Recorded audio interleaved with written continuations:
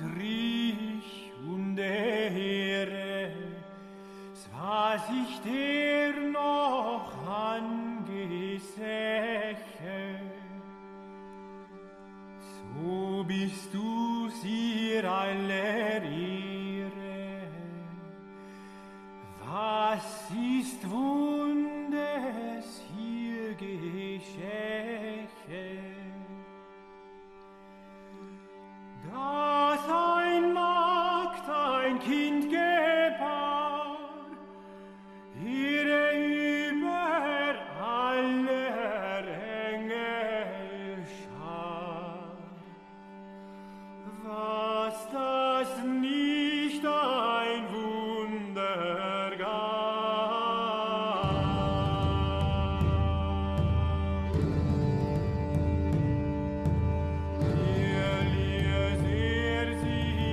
This is The New Right, a podcast for the lost arts, reclaiming the literary holy land from the heathen. This is Dan Baltic. And this is Matt Pegas. And this is episode, I don't know, is it 14? 16. Oh, wow, 16. All right, Yep. We're cruising along here. This is Cruising episode along. 16, Television Between the Lines. This is an episode where it's a Matt and Dan episode, just us two here, no guests, and we are talking about how based some television is today, how secretly based it is. Right. And Emphasis on some, of course, because most TV, like most movies, like most books, like most of culture, is crap. Correct. But I do think there's been some really notable exceptions to what we here on New Right would consider to be the general rule that most mainstream culture is a wasteland. I think there's been a couple of exceptions to that in recent years, coming not so much from cinema, although there are some good movies, and definitely not from the literary world, but rather from television. And the idea for this show sort of came from. We're going to be mostly focusing on two TV shows from last year, or one TV show from last year, one season of a television show from last year, from 2021, and not to have too much pageantry here, I'll just say them. We're going to be talking about The White Lotus and season 3 of Succession, both of which I thought were fantastic, and good shows, bright spots in, as you say, a desiccated landscape of wokeness. And I think one of the things, before we get into the actual shows themselves, we want to distinguish different eras of kind of television and entertainment. And so a real stark cutoff point is, I think, around when the woke era started. So 2016 or so, that is when television and entertainment and culture more generally became very prone Trump deranged. Trump deranged. I mean, it goes back to a little bit before Trump, of course.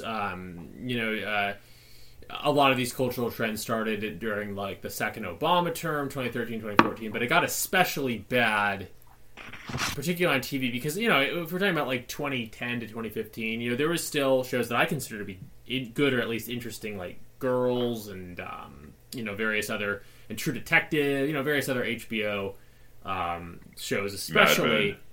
Oh, yeah, definitely Mad Men was wrapping Breaking up. Bad. So there's a lot of good TV from that era. Hollywood's always been liberal, and, there's that bias, and things were starting to go bad between like 2013 2016, but things have gotten a lot worse since 2016, and you could say it's wokeness, or you could say I think Trump deranged is appropriate, because a lot of it is in direct response to Trump's victory, and to Me Too, and to 2020 and all this, and there's more of this obsessive need to to log everything with that kind of ideology. Yeah. Also, on the business end, it may be worth highlighting. I didn't even think of this while we were doing our outline, but I think it's worth highlighting this. Not that we at New Right are like huge Barry Weiss fans necessarily, but she does have a pretty interesting Substack sometimes, and she published an interesting piece recently. I'm trying to remember what it's called. It made the rounds on Twitter about how the business end of Hollywood is now completely dictated by diversity quotas and the need woke for this policies, basically woke policies. But in this case, it's maybe the woke content where these kinds of issues were constantly harped upon. Maybe it predates the actual change to the business in terms of content, but now this Barry Weiss piece is pretty eye-opening in terms of how much these kinds of diversity quotas are enforced. And I say it's relevant to today because one of the, I would say, bolder... There's a few people that were interviewed anonymously and a few people who just, would not have a lot of public recognition. But one person who took the interview under his real name, and, he didn't say anything startlingly based, but nevertheless was willing to even associate with, with the very notion of the piece that, maybe some of this stuff's a little over the top, and was willing to associate with Barry Weiss, who, is not too extreme, but has sort of, garnered a bit of a reputation as a rabble-rouser in recent years. Anyway, is Mike White, the creator of White Lotus, which is one of the shows we'll be talking about. That's right. And so, crucially, White Lotus, like Succession, is a bright spot in the sense that in this kind of post-Trump deranged, post-whatever landscape, where the themes and content of television are more dictated by ideology than by a commitment to honesty, a commitment to artistic expression. And these are the rules that you have to play by to get anything, produced today. So in this landscape, in order to have a show that is, produced, it has to toe those lines. But the real artistry, and there is real artistry here with White Lotus and with Succession, is being able to sandwich a show, a product that toes the ideological lines superficially with actually interesting artistic content that is written between the lines, as Strauss would say, and conveys a sort of artistic truth while evading the censors. And I think that is our contention here, that White Lotus is such a show that writes between the lines. Yeah, no, I think White Lotus and Succession both could be described thus. And I'm not, this is not to say that White Lotus is better, because in fact I think Succession is probably the best TV show since Sopranos. But for that, first kind of point on our agenda to hit today, that notion of writing between the lines, I think that White Lotus and Mike White in general is a really good example of that notion. Succession, which we'll get to, it may be between the lines in a slightly more abstract sense.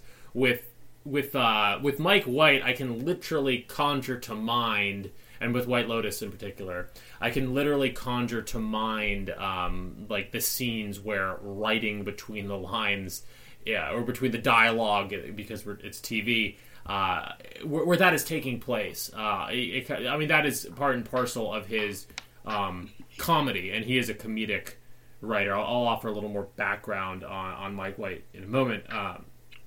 But there's a lot of, we've talked about this with regard to other, books and things on this show. There's a lot of dramatic irony in his writing, and it's a very subtle, between the lines kind of dramatic irony, where characters present themselves in a way that is subtly ridiculous. He's there's a lot of verisimilitude. It's a dramatic irony that's so subtle that it's through the between the lines element comes in. It's a dramatic irony that's so subtle that I suspect that a lot of viewers don't even necessarily pick it up, or don't necessarily pick up on all of its implications. And that is therein lies the artistry. because my whole sort of thesis about White Lotus and also one of Mike White's other shows called Enlightened from 2011 through 2013, which I'll also talk about. One of my theses about that is that they're parodying liberalism and wokeism and people who subscribe to that kind of ideology in a way but also that they were made for a largely liberal audience. So therefore, I can only, given the popularity of both shows, especially White Lotus, which is one of the most popular shows from last year, I can only suspect that a lot of people didn't fully process what I'm not saying I know exactly what White intended, but I think there's a lot more there than a lot of liberal audiences would necessarily gather. Exactly, which is why he was able to get past the censors, because he did produce a show that ideologically towed the line, and the average normie lib can watch it and be like, oh yeah, like I think we're going to reference some scenes that, we can kind of draw upon here to illustrate the example. I think one such scene is in White Lotus, the father sitting with his son, and the son is asking, like, why is it bad for men today? Is that right, Matt? Something like that? Yeah, that's one of my favorite scenes in the first episode. The father, played by Steve Zahn, with his teenage son, played by Fred Heckinger, who is kind of a bit of a fan favorite, I think. A lot of people, he comes out as one of the most, the son, comes out as one of the most sympathetic characters in the entire show. Yeah. And basically, it's kind of, they're on this, the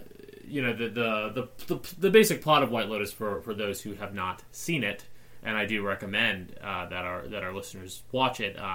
And we will endeavor not to give too many quote-unquote spoilers here, but I think most of what we're talking about won't involve that too closely. But basically, the setup is that it's a lot of rich white families going on vacation at a hotel in Hawaii called the White Lotus, and the father, played by Steve Zahn, sort of takes this, this moment shortly after they've arrived to try and connect with his son and sort of talk to him about why it's kind of hard to be a man these days. And then very comedically, the son is like, oh, what do you mean? So we can't sexually harass women anymore? Like, not in a snarky way, more just like, it's like very, very, very dryly put. And then I believe that, the father character is like, yeah, yes, but no, sort of thing, which in itself is pretty funny. And then one of my favorite lines in the whole show, the Fred Heckinger character says, oh, you mean like we're cucked?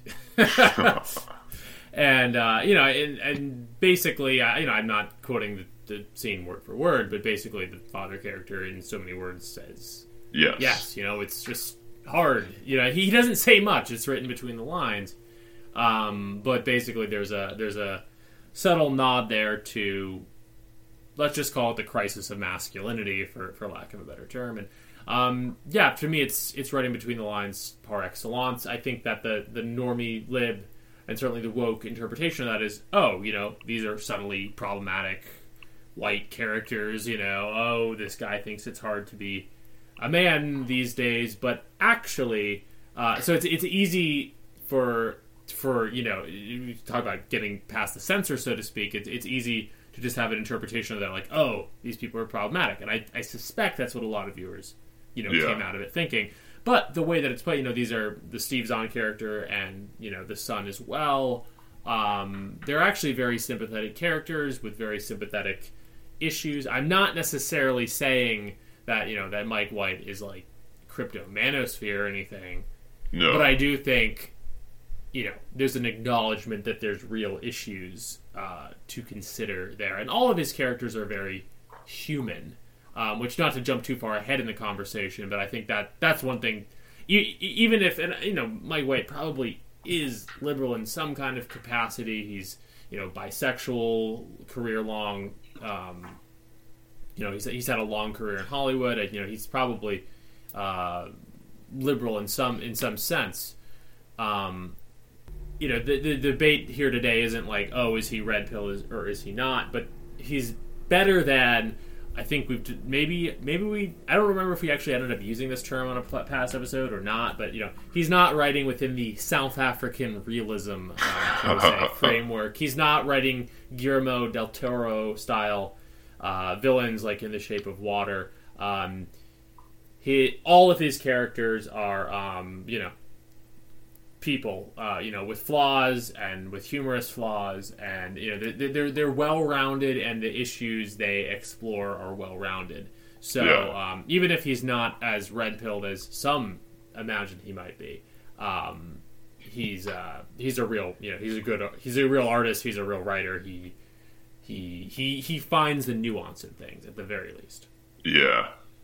What I think is, an interesting dynamic here that is going on is a lot of people in the past 4 or 5 years have become red-pilled, and which is to say, have essentially accepted certain truths about HPD and other facts about reality that have not been the part of the narrative, have explicitly been excluded from the narrative and said it's not the truth since the post-war era. And so a lot of people, I think us included, are red-pilled in this fashion. And so the people who are like, well, like, is this TV show red-pilled? Is that TV show red-pilled? And, spoiler alert, no TV show is red-pilled. No TV show ever was red-pilled, because in the post-war America, there's no such thing as being red-pilled, because essential truths about, these things have not been allowable or acceptable parts of the discourse. So when we talk about whether Mike White is, based, there's no such thing as based television. Maybe before the war, maybe in like the 30s or whatever. There wasn't television in the 30s. There was cinema, barely. But so, yeah. I mean, when we say like based television, that hasn't even happened yet. That might happen in the future. It hasn't happened yet. But what we mean when we say Mike White or whoever is red-pilled, we mean that he's just not woke. He's just he's part of an era in television, which is before the woke and Trump derangement started. He's part of an era and it's interesting because like some of the best art, the best movies or whatever happened in the 90s. In the early 2000s, and so certainly it's true for television. The golden age of television was The Sopranos, Mad Men, and we talked about, and, all of that stuff, and that and that stuff was it was liberal stuff. It all is almost all content produced for the mainstream media, for the mainstream entertainment, is Hollywood liberal stuff, but even that is like, that's, it's possible to have really good art that's based on these kind of faulty premises about reality that have been propagated since the war. But 100%. Yeah. But we don't have that today. We don't have that today in this, post, woke or whatever world.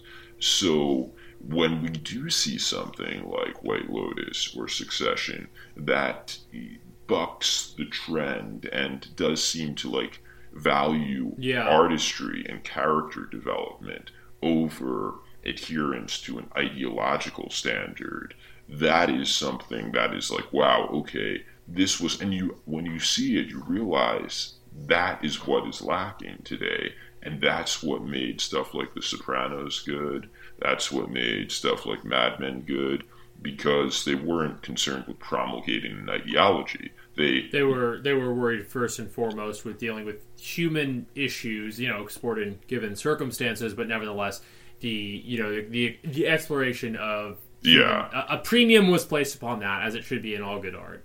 And it was based... That made it interesting. Yeah, it was based, nevertheless, like, people are going to say, like, oh, yeah, but The Sopranos or Mad Men is ultimately Hollywood liberal stuff. And that's true. It is. But, that's the fact. That was reality since the 1960s, and the narrative, like of course, any mainstream entertainment product is going to be based on the acceptable establishment narrative, but that in and of itself is not disqualifying for Right. something to be good art. In fact, some of the best art, the best television, or whatever, it's all based on this, vision of reality that is not red-pilled, is not based, but it's still good. The Sopranos was still good. Mad Men was still good. Oh yeah, very good. Yeah, and there these tellingly perhaps maybe Mad Men less so. I think Mad Men's a little more obviously liberal, but Sopranos there's a lot of debate.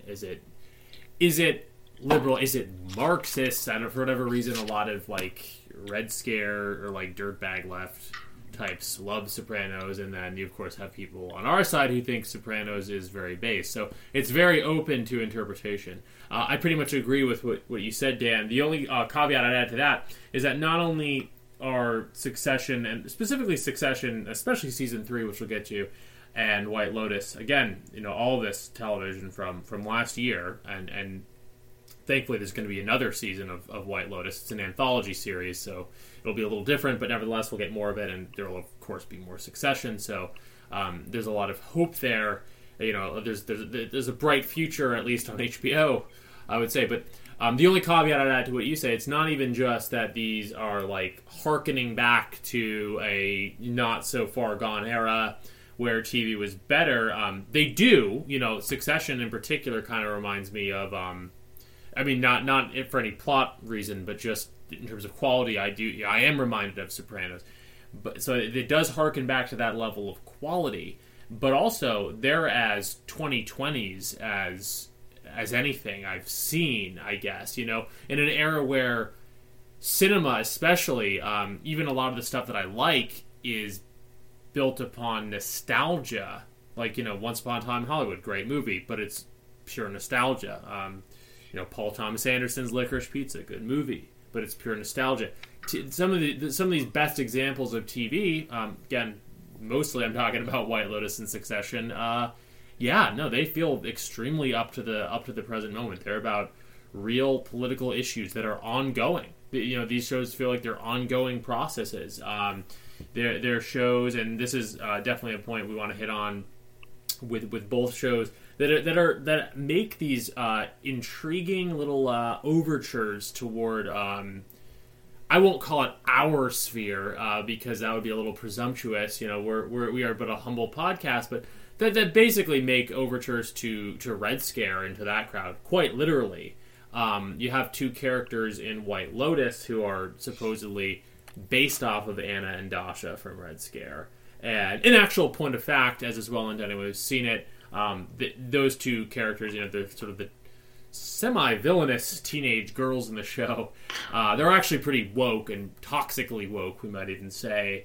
So they're not a perfect match with Red Scare, which is, the anti-woke left. But nevertheless, just and some of their mannerisms, it is, and I think specifically their vocal style is supposed to be based off of Red Scare, which is interesting. Not even so much interesting because of the role that plays in the show, although we do see them reading Palya and Nietzsche, which is kind of interesting. Not so much in your average wokester's reading repertoire. But what is really interesting is it just shows that Mike White's listening to Red Scare, and it's kind of a tell. And True. it's kind of perhaps even perhaps a nod. Perhaps I think there is a conscious nod at a certain subculture or corner of the internet, which is call it the Red Scare crowd, but it's like there's a bridge there towards the perfume nationalist sphere, and before you know it, things are getting pretty red pilled. I think there is a conscious nod towards that, and I will say we'll talk more about Succession later in the show, but there too, they made the decision to cast Dasha Makrosova in the show itself, and she's a good actress. The role makes sense, but like you also got to wonder is that a little bit of a nod? They probably if they're smart and casting people usually are and producers are that they know that they could bring in a whole new audience just with that casting decision. So all of that is to say, I think that both of these shows kind of make a conscious and concrete nod towards a sort of burgeoning audience that Hollywood doesn't really know how to deal with otherwise. Yeah, and which I would call the anti-woke crowd, for lack of a better term. Yeah, and that is like proof in the pudding that clearly this anti-woke crowd, the Red Scare zone, their fans are a growing force to be reckoned with, because decisions by casting directors and Hollywood producers are not made lightly or with artistry in mind. Typically, they're made with profit margins in mind. Right. They're made absolutely. They're realistic, kind of hard-nosed decisions. And so the decision to cast Dasha, I don't know how much we were talking before the show about how there's a certain scene in New York that is right. Getting more press, getting more exposure, and that could be that's very good for some of the people we like. And 100%, and maybe good for us in the long run. We shall see. I mean, I think we're probably in some respects to the right of that scene, but yeah, it's we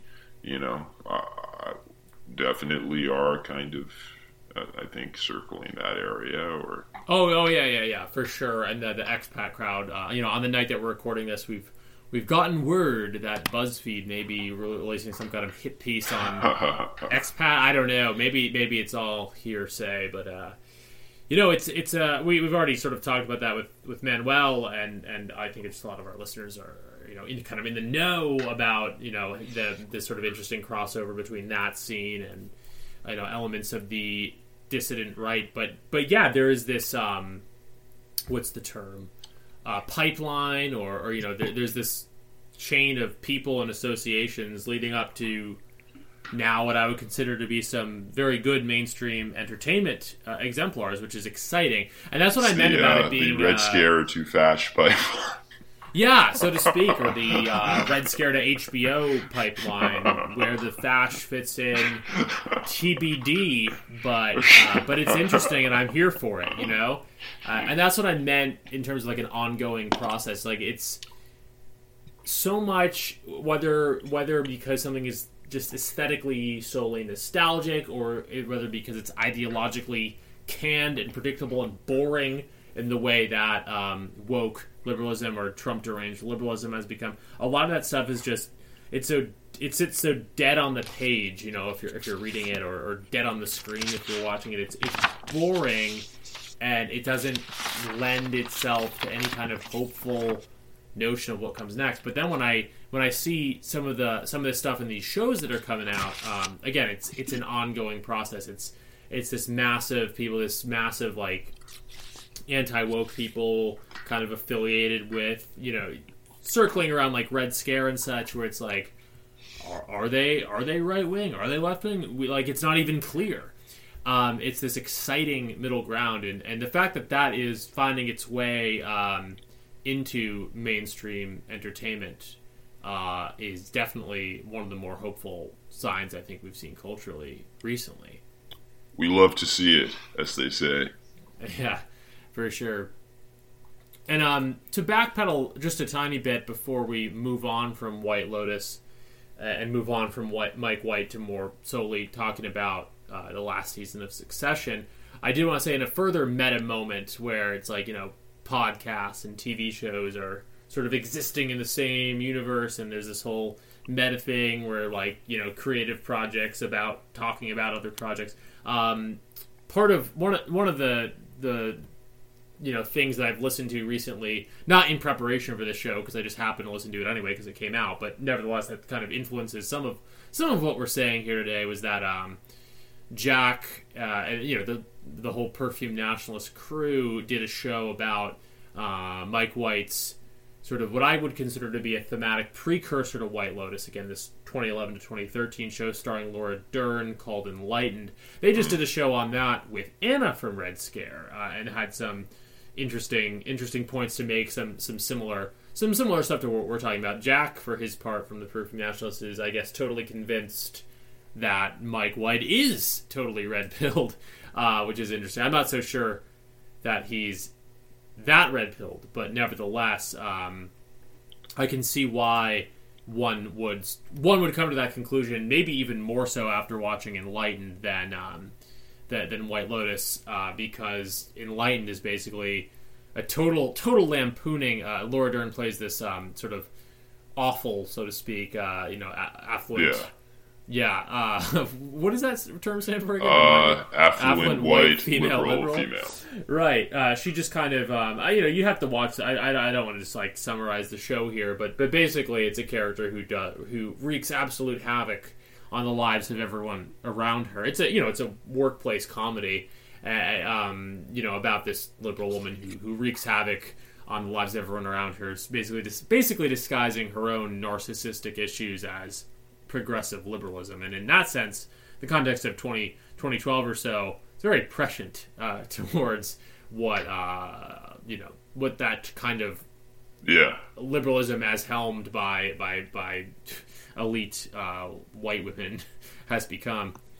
I think that you mentioned how, circling back to White Lotus, Connie Britton, she stands in as kind of a Hillary Clinton-esque Dem, and I think in some respects the Mike White shows, even Succession, can be seen as the old school liberals, the Hillary Clinton liberals, the New York Times editorial staff liberals of old. They're kind of this is their attempt to skewer the young wokes. You think so? Yeah, I mean it's so interesting. There's so many different. I think in part definitely you're right. Because it's interesting though. Yeah, where are they coming? Where is Mike White coming? I don't 100% know. Yeah, but these guys, and certainly Adam McKay, who's one of the EPs on Succession. Right. They're more old line liberals who in the Barry Weiss tradition. She famously was at the New York Times, and she got canceled for having a column that wasn't woke or whatever, and she staged a walkout, and she wrote she quit, and she wrote a column about how the Times has a war going on between the men and women in their 50s and 60s who have these old school liberal ideas, and the young, more authoritarian progressives. And so Succession, and Lotus, they're being helmed by men of a certain age who are ostensibly of the left. And so, and you see this as it's almost an IDW perspective. It's we used to be able to talk about things. Yeah. We used to be able to debate ideas, and now, these of course, from the NRX critique is well, you allowed this to happen with your your permissiveness, your support of the basic liberal agenda of the civil rights era, which of course all the liberals did support, and so it gave rise to the the young wokes or whatever. And now in some sense shows like this are the creative and talented older liberals. Yeah, I think that in part you're correct, and I only push against it a tiny bit because I think it's kind of interesting where that is both true, and there's also, I think the waters are even muddier than that. No, in true, the sense true. that no, I think definitely Barry Weiss for sure. I think probably Mike White it would also fit into this. Again, I think he is kind of just more of an old school liberal. I don't think he's a socialist per se or anything like that. And a lot of what you were saying was funny because it's exactly the kind of dialogue that's in White Lotus from the Connie Britton character and the Steve Zahn character. There's literally a lot of dialogue from them where it's like, well, we can't even talk about this anymore, and it's played humorously, but the water is a little bit muddier than that because I think that's one contingent. And maybe that's a growing contingent, is kind of, previously more older school liberal types. But there's also the kind of post-Bernie bro contingent, which that's the more squarely like Red Scare thing going on. Because McKay, I don't know very much about Adam McKay other than that he was Will Ferrell's, producing partner. But Wikipedia has him as a democratic socialist. So, he's actually probably to the left of certainly to the left of classical liberals, and maybe has been for some time, and yet a certain contingent within that faction, again, Red Scare being the most obvious example, have also really cut ways with the woke crowd. So it's this weird moment where Clinton, Hillary Clintonites should have very little in common with ex-Bernie bros because it's Bernie versus Clinton, but actually some of they're coming to agree on certain things. So that's where I think it's I think that there obviously, and this is almost a tired point at this point, but obviously there is a bit of an exodus from, for lack of a better term, is the mainstream left. And a lot of those people, they don't necessarily know where they're headed. They may try going further to the left, and then they may reel back from that, or they may be, as I think Red Scare kind of is, not to oversimplify, but they may drift to the left on economics, but to the right on social issues. It's a broad map with a lot of different directions, and I think, again, to hit that note of some of these shows are exciting because it's like the id of the post left. You know what I mean?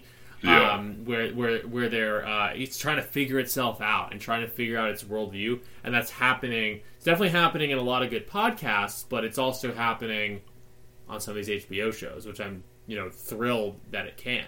Yeah.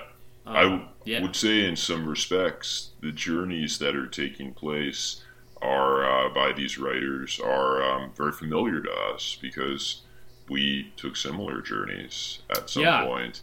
And I definitely remember being an old school liberal of sorts, and then an IDW type who was like, why can't we talk about things? Yeah. And then I started doing a little reading, and I'm like, wait a minute. No, what, Dan? What did you realize? This Charles Murray guy has some pretty interesting ideas. Let me do some more reading. Oh, okay. And I think I wonder to what extent you will see these people drift to firmly to the right, and you have a kind of meandering exodus from the left, and how many people are going to kind of look back at the past 50 or 60 years and say, oh, okay, that's largely bullshit. And and then also what type of art will come from that? Because that's what we're kind of doing. We have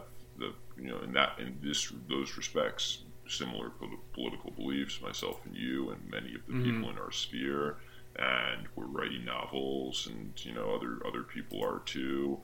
And there's not enough money and capital in this corner of the internet to produce movies, really, at least not yet.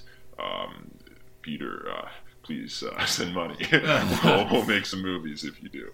But But I wonder if that's coming. I hope that is coming.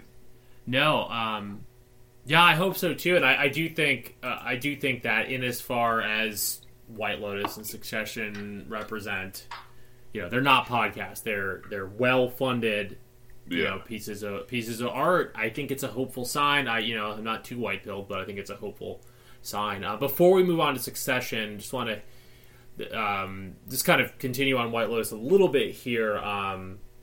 Another notable scene that I wanted to highlight before we move on, again, is with the Steve Zahn and the Connie Britton character, the mother and the father. There's this really notable, it's almost like a climactic or semi-climactic, third act fair type of moment in the show where they're watching this show takes place in Hawaii at a fancy resort, and they're watching these Polynesian drummers doing this kind of tribal drumming demonstration for their entertainment. The person of color friend of their teenage daughter who has come along with them, for her witnessing that just like the last straw for her. She's disgusted by it, but at the same time as it's going on, I don't even remember why they're having this conversation, but the mother and the father character just kind of are coming to terms, I guess, with the notion of their white privilege, and they kind of leave it at this notion. And I think this kind of hits the nail on the head of what's going on. Definitely going on for that like Clintonite element, but I think also in another way might be going on for the more post Bernie bro socialist types too, where it's like past a certain point, and this is definitely the path that I tread past a certain point. It's like, well, yes, there's such a thing as privilege and blah blah blah history.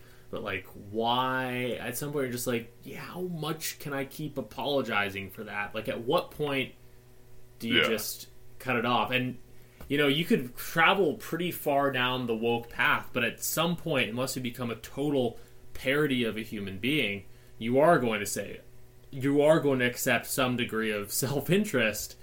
And, even if you've gone pretty far down the woke path, when that moment of accepting some degree of self-interest can be a pretty fertile red pill moment, I think. And I think we kind of see that in the show a little bit. And I think it's going on with a lot of people. And kind of, as you said, once you take that first step of like, it's okay to take our own side, you really can start to go down the rabbit hole. And the rabbit hole is deep. And Indeed. Not everyone takes the full journey, but not everyone falls all the way down, and that's probably a good thing, because you can't really enjoy normie life anymore once you do. Right. No, I think I actually celebrate that one of the end results of kind of the process we're talking about here is a bigger sort of middle class of a new center, a new moderate group. There's always going to be, I think, people who are more extreme than that. I celebrate the extremes for sure, but at the same time, if the end result is a kind of new center, it's definitely better than what we have now, culturally speaking. Yeah. And but on that point, politics, it makes for good art. Right, I think that's part of what I'm saying, I guess. Like, I wouldn't consider, I guess I'm technically not that moderate in, like, philosophically, but, like, on a day-to-day basis, we all have to be a little bit moderate. And when we're watching TV, I do think, it's like analogous perhaps, and this is maybe a venturesome point that I'm just kind of pulling out of my ass here, but like just as like a economic middle class, I think is really good for culture. I think that a sort of intellectual middle class can be, that's the ground on which, that's like the common, not all. I'm a proponent of like high culture and all that, blah blah blah, and low culture, but like especially with a medium like television, I think it's important for there to be some shared sort of national culture that we can all have reference to. Well, also just high production value, high quality content. Right, because you need a lot of money. That isn't woke. And so, like, there's only, like, I mean, I'll admit, like, I'm sitting down, I want to watch TV. I don't necessarily want to watch, like, Sam Hyde, 10-minute videos where he's talking to the camera. I want to Yeah. watch like something that has a real story Right. and high production value. And Exactly. there's nothing based that does. It's just it's not possible. I mean, it's either like watching like alt right YouTube videos, Murdoch, yeah. It's either watching Murdoch with your headphones on, or it's watching White Lotus, and Right. like White Lotus is it's better than anything we've had for a long time. I think so, and I'll refine sort of the point I was trying to make earlier. I mean, I think that there's a there's a real comfort in the notion of a shared culture. Even stuff that we can talk to even normies about. It's kind of nice that maybe there's going to be an uptick in that kind of stuff coming out, because I think there was a real I'm not to get conspiratorial, but there was a real effort on someone's part, who knows, over 2016 to 2020 or so, where it was like the common culture is going to be this like socially Marxist woke stuff, and it was kind of rejected, and now some more stuff is kind of getting through the cracks. And I think that we're in for a topsy-turvy, maybe the rest of my life, politically and culturally, but maybe there's kind of more of like a new kind of cultural center that will present itself out of the muck, and that will lead to good television, because as you said, you need a high budget to make TV like this, and like extremists on either side just don't have a lot of money. And speaking of money, we should get to Succession season 3, but I'm just gonna kind of self-indulgently put this in terms of like how I'd put it if I was writing like a paper on this. Just to put a bow on it, in terms of Mike White and what I think is kind of going on here. One phrase that kind of came up while I was typing up notes for this show is the idea. They used to say neocons were like progressives who'd gotten mugged by reality, and now neocon is a dirty word, so I don't necessarily want to cite the idea of neoconservatism positively, but nevertheless, I think there's something like that going on. I think there's Clintonite Dems and even Democratic Socialists who are kind of getting mugged by reality. And the last thing I want to point out with White Lotus is to kind of go back to that little detail that they're reading, that the two girls who are based on the Red Scare hosts, they're reading Palia. And I think that Palia is relevant here, as someone who, she's always been supposedly of the left, but everyone knows she has these sort of more traditionalist or conservative leanings, and I think it comes down to that notion of being mugged by reality. I think that the types of issues explored in all of Mike White's shows is basically he is willing to lean into just elements of reality, and elements of reality that I think especially have to do with power dynamics and sexuality and and money and people's tendency to move towards things that give them status in life, like A Planet to the Sun.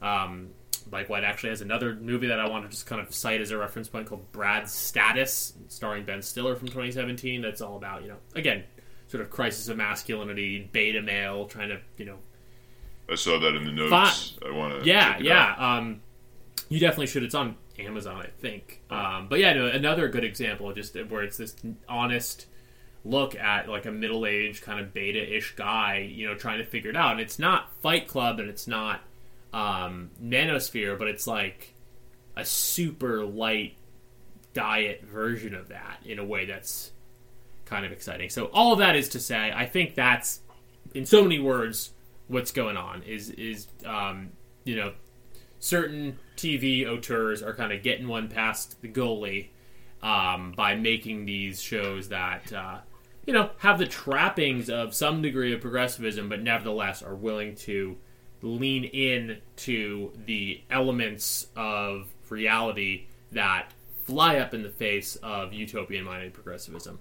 And I think that's actually a pretty good, transition to talk about Succession, which is all about those elements, all about power dynamics and the functioning of money and power and sexuality in the world. And though one of the EPs, Adam McKay, is a Democratic Socialist, and I can only assume Jeremy Strong, the other EP and the showrunner, is also probably, of that ilk.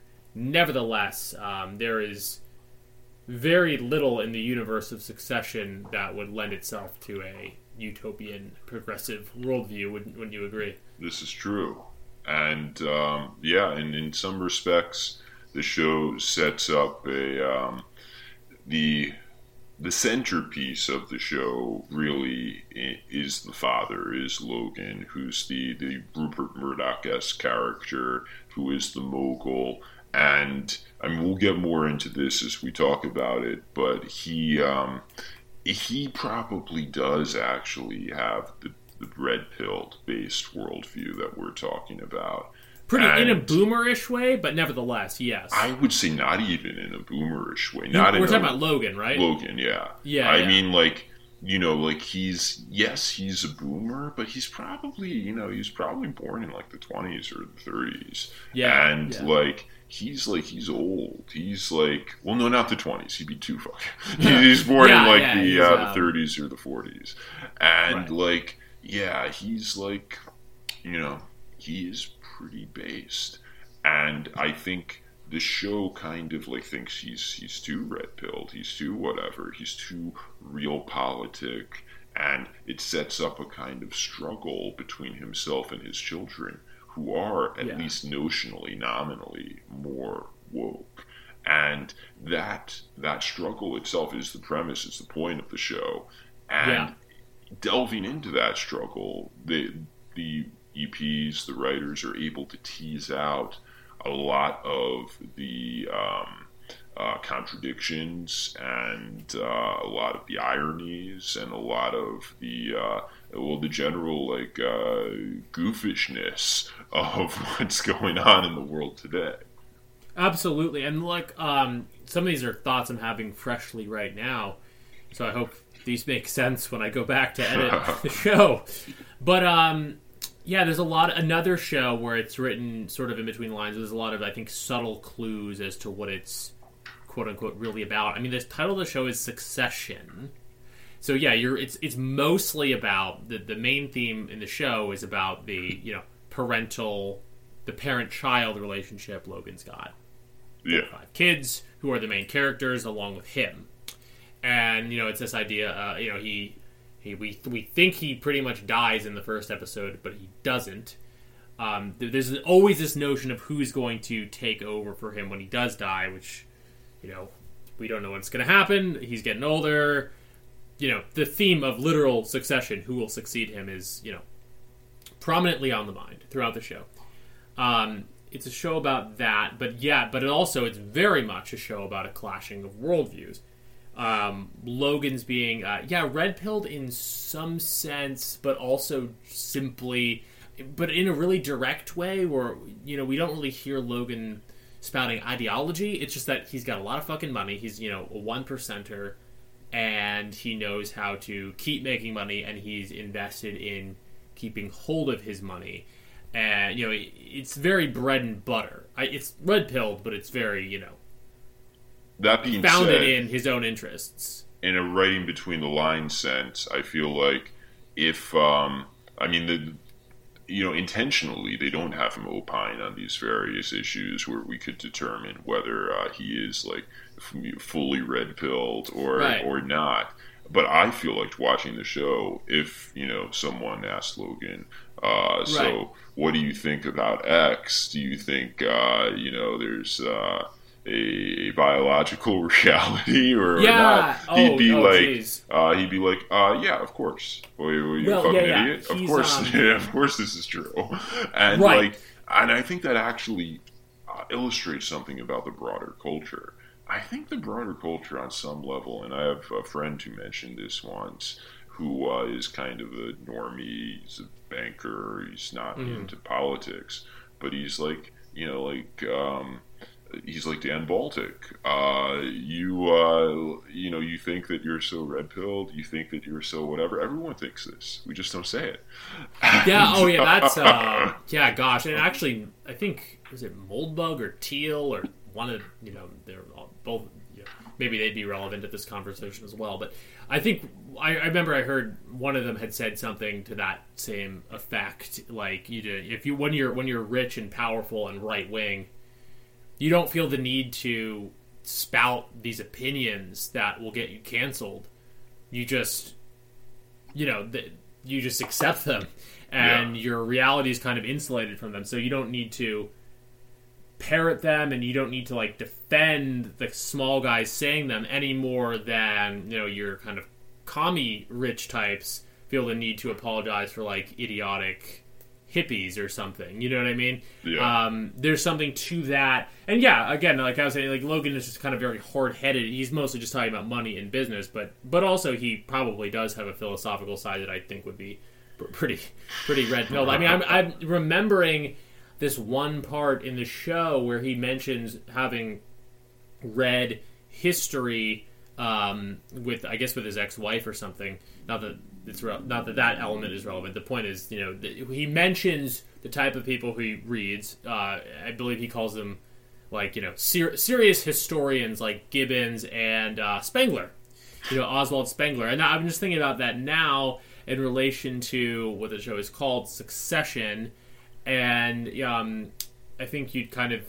I don't remember if you'd mentioned this a moment ago or if I was just thinking about it. Like, this idea of the United States and the West, the idea of the decline of the West and of America as a declining empire, that notion is kind of mentioned by name in Succession. I think when Kendall is trying to sort of formulate... Kendall being Logan's eldest son who... as a power struggle. In season 3, we see him emerge as someone who wants to challenge Logan. But anyway, we shouldn't waste much airtime here on plot summary. I mean, this is mostly, I guess, geared toward people who have some familiarity. But my point is, he talks about the notion of America as a declining empire and how in his vision of the future of their company, which again is a kind of like a media company of the sort that a Rupert Murdoch would own in the real world. And there's even a Fox News equivalent in the show called ATN, which we might get to in a bit. But he basically talks about positioning the company to kind of surf the decline, so to speak. So I think part of what is meant in the notion of Succession is that, Spenglerian notion of decline. And you have a strong alpha, red-pilled type of leader like Logan, and he's trying to figure out which of his kids, if any, to pass the baton to, and they're all variously, and this isn't to like put them down because goodness knows, I'm closer to Logan's kids than Logan, but nevertheless, they're all kind of flawed. They're weaker, than. This seems a very good time to mention, and it just occurred to me how well this series maps onto the civilizational cycle. The meme that we see going around, hard times make strong men make good times make weak men make hard times. Right. And that's exactly what's happening on this series. Yes. Hard times, the war, like Logan came to power in the war, probably, like that was what he grew up in. Yeah. And, or maybe like a child of the war, just right after. But even that, you grow up. And, hard times make strong. He was a strong man, and he, as a strong man, made good times.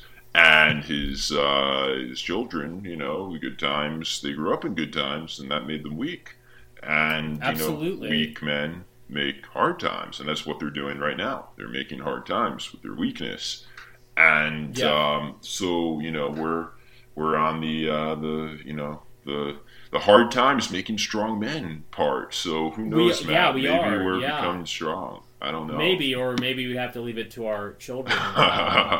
Maybe it really is interesting. Like all the characters in Succession are just like kind of flawed in that way. I mean, Kendall, I mean, it's worth commenting here that just hilarious in season 3 when he kind of tries to brand himself as woke, saying things like "fuck the patriarchy." Yeah. He, a little disclaimer here. I'm not necessarily co-signing on everything Logan does or says in the show. I just do think that his overall worldview is closer to reality than that of his kids.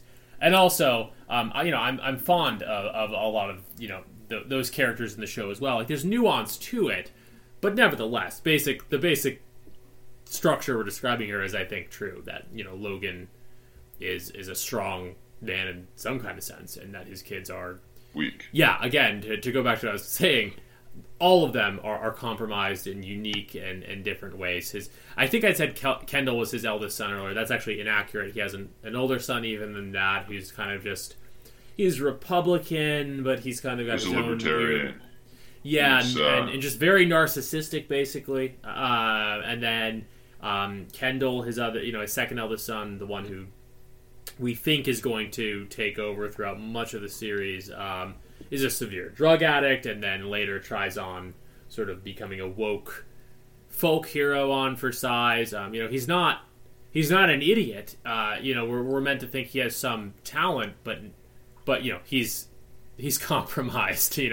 And then I guess a fan favorite, if you're kind of dissident right, would be the youngest son, Roman, who has the most ostensibly, base sort of point of view, but he literally has some bizarre sexual issues. And, I think these are all there sort of by design. And then through a lot of the show, after Kendall sort of stumbles, we're meant to think that, it's the daughter, Shiv, who maybe will take over.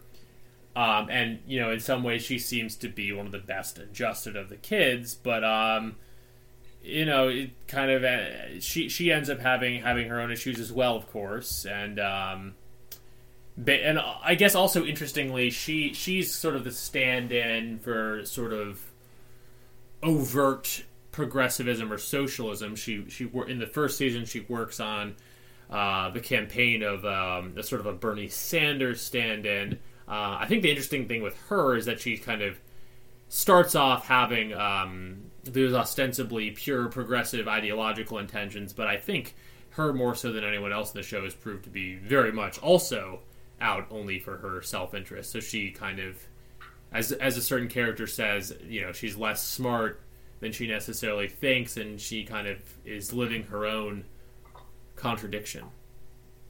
Yeah, she... is probably a very good portrait, an accurate portrait of the putatively woke careerist woman or man to some extent who is in his or her own private life ruthless and out for self-interest, and never does the work, never does the intellectual work to square, well, if I'm this way in private, and this is, what I deem to be the most effective way to be because it's the way I am, well, are these ideals that, are, essentially fake and gay, or are they, really, good ideals or not? And, so she's a good example of the inherent contradiction in the normie lib. Yeah, I think so. And also I think notably she's involved in, how to even put this? I mean, just one of the most, I don't know, I don't want to oversimplify, one of the most notable blue pill marriages, perhaps, on TV, which is her marriage to Tom is his name, and she basically cucks him in so many words. I mean, he's a nice sort of beta-ish guy. Well, I think it's a red pill marriage. It's just red pill on her side. I guess so. Yeah. Okay, that's what I mean. Yeah. It's like a female dating strategy marriage where the wife And it should be stated that he is not like, a willing cock. He's not, a perv. He's, he doesn't want the cock. Right. He actually really doesn't want. Which is quite upset sad, by it. Yeah, because I like him as a character for the most part, and I feel bad for him. But yeah, I mean, she's absolutely a horrible wife. And yeah, it's funny that you say that it's red-pilled on her end, if you want to put it that way, because I guess it would be accurate. Like, if the gender roles were swapped, her marriage would, like, pretty much be, like... It would be a red-pill marriage. Yeah, like what Heartiste... Not necessarily what I recommend, by the way. I'm a little more traditional on this question. But what someone like Heartiste would say is, like, your ideal position as a man, but she's a woman. Basically, she, we've kind of already said this, but she finagles her husband on their wedding night into agreeing to have an open marriage. To have an open marriage where it's pretty clear that she's the only one benefiting from that arrangement, shall we say. Yeah, very much so.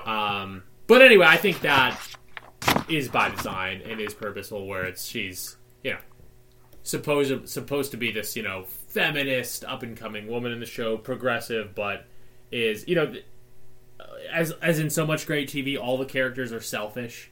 In White Lotus, all the characters are a little selfish, blah, blah, blah. But in Succession, it's even more stark. They're really fucking selfish. But, man, there's moments where it seems like Shiv may be the most selfish of them all. Gosh, what else to say on Succession? I did want to highlight a specific episode from Season 3 that I thought was brilliant. Season 3, Episode 6, aired around about last November. And it takes place at I guess like a Republican gathering of sorts, called the Future Freedom Summit. And it's, because this is kind of a Republican milieu. Obviously, Shiv, as we've said, is not a Republican. Kendall is not a Republican. Not exactly clear where Roman stands, maybe until this episode.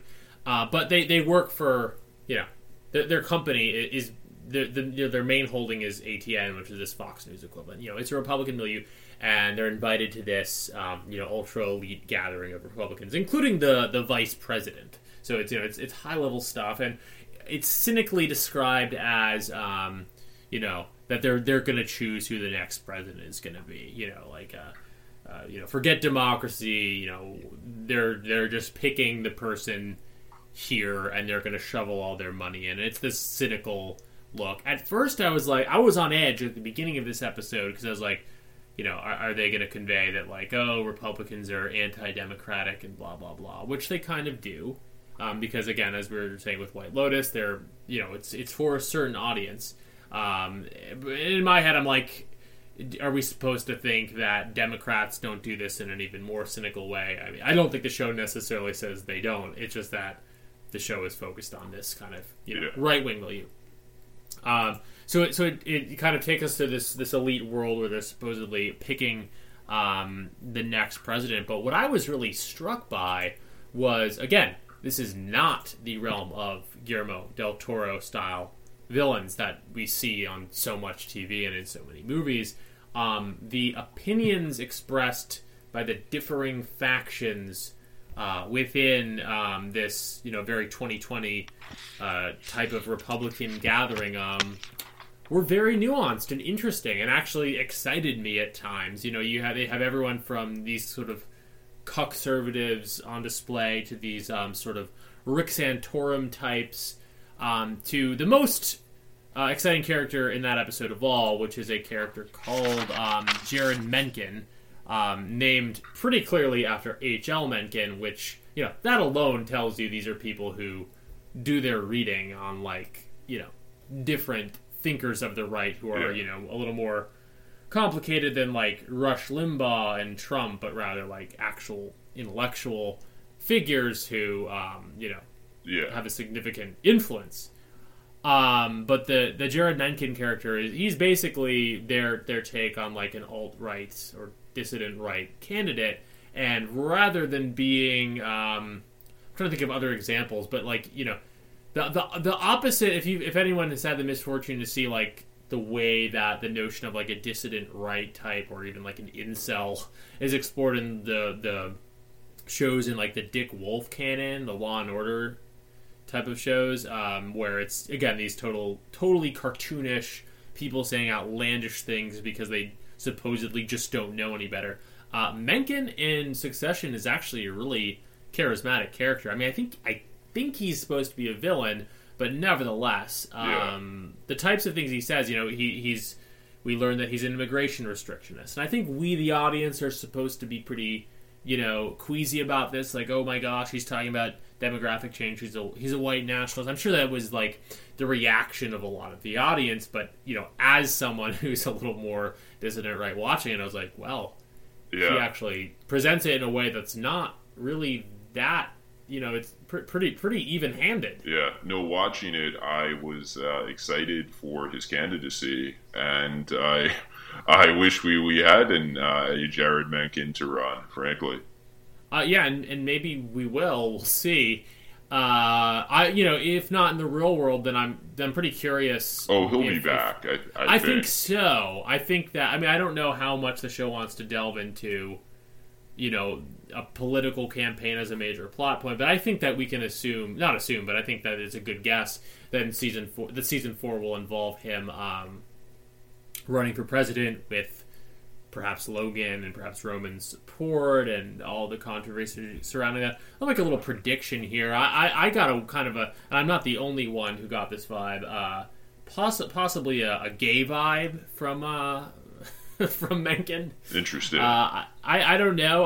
My little I'll only make one of these on this show because we're not really talking about like plot points here. We're more trying to get to the philosophical meat of the matter. But as far as we're talking about the plot of Succession and my little prediction for season 4 is that it'll involve his campaign, and then it will turn out he's gay, and that will tank his campaign. And that's what I think is going to happen. Interesting. And I mean, that could be like that, you know, that would be possibly a tankable thing.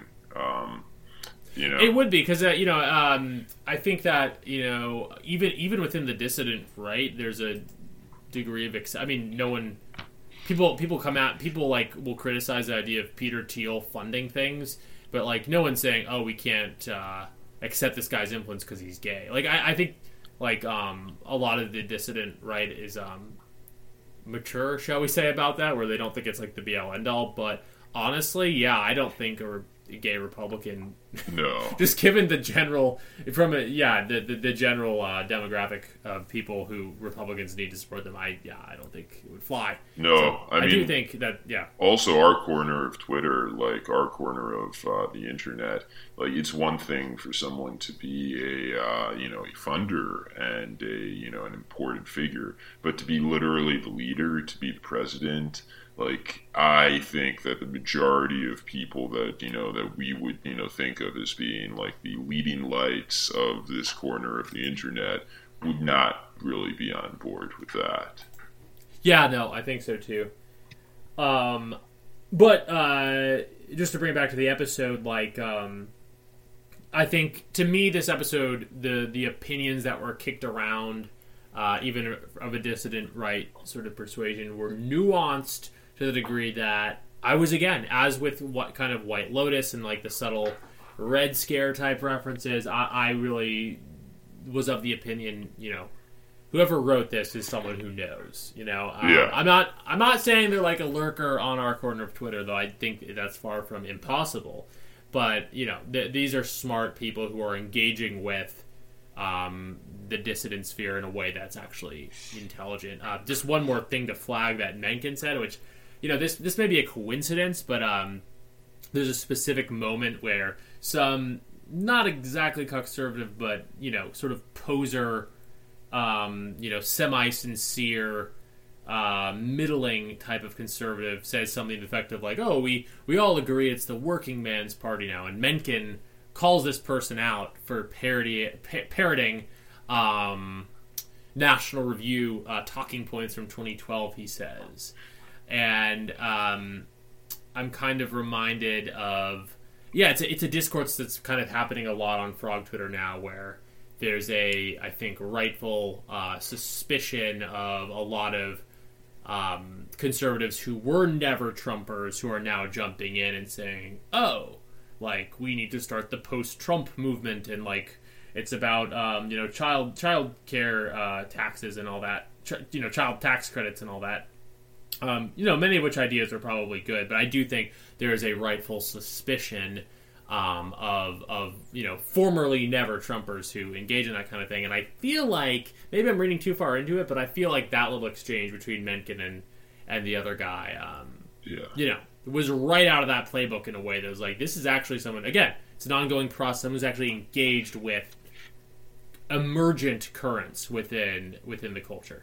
It was clearly written by someone who is very familiar with the right, the state of the right today, and familiar indeed with the quote-unquote alt-right, our corner of the internet. Mm-hmm. And it's relevant to note that one of the staff writers or executive producers is a playwright who wrote a play about the right on the eve of Trump's victory in 2016, called Heroes of the Fourth Turning, which profiled the kind of ascendant populist, what was then called the alt-right, the Bannon-esque right.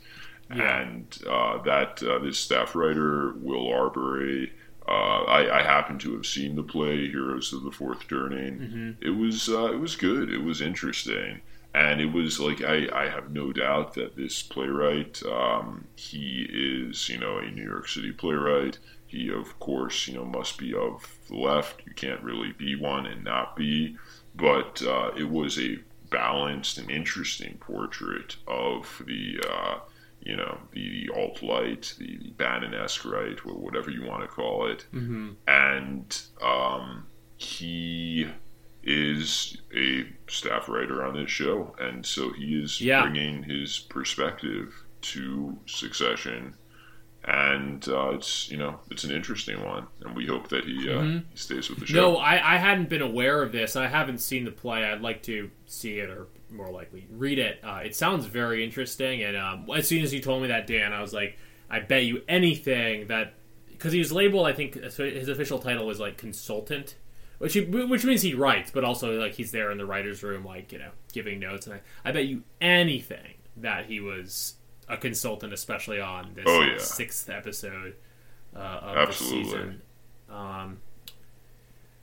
Well, gosh, we're running a little past the hour here, which I think we've kind of covered all the major bases. But I don't know. Do you have anything else to add on Succession or White Lotus or anything? I don't think so, really. I mean, I think we kind of knocked this one out of the park for a weeknight. Like, there's right. There's a lot of other stuff we could probably get into with Succession, but like, obviously, we're not just trying to like summarize the plot here. Really, what I want to convey is that these are very good shows, and if you can stomach paying for an HBO Max subscription, well, the good news is you'll get both of these shows if you do that. They're both on they're both on HBO, and they're as well as Enlightened. That's also as well as Enlightened. Yeah, there's a lot of good stuff. The notion of the golden age of television is a little bit tired at times, but I do think, as we've talked about throughout this episode, there's a lot of fantastic stuff coming out, and Succession, White Lotus. Really gave me a lot of hope in 2021. What's that? Who knows what's next? Yeah, and again, maybe we'll get a show one day. Maybe Big Daddy Phil will swoop in and give us the capital we need to make the programs that our side needs. Yeah, well, and even if we don't get a TV show, I mean, maybe the next season, and there is going to be another season of White Lotus. Maybe there'll be two dudes based on Dan and Matt, based on our vocal style, the way Red Scare. Unlikely, but I do think that one major thing that I've already said this. I'm just going to say it again, and kind of in closing. The little references, even coming down to the things that they say words like beta and cuck in these shows, like our corner of the internet is having an influence on it, and that's awesome that there's that give and take. And absolutely, there's a lot of energy there. Absolutely, we're gonna keep writing between the lines here. All right, I think that's a wrap.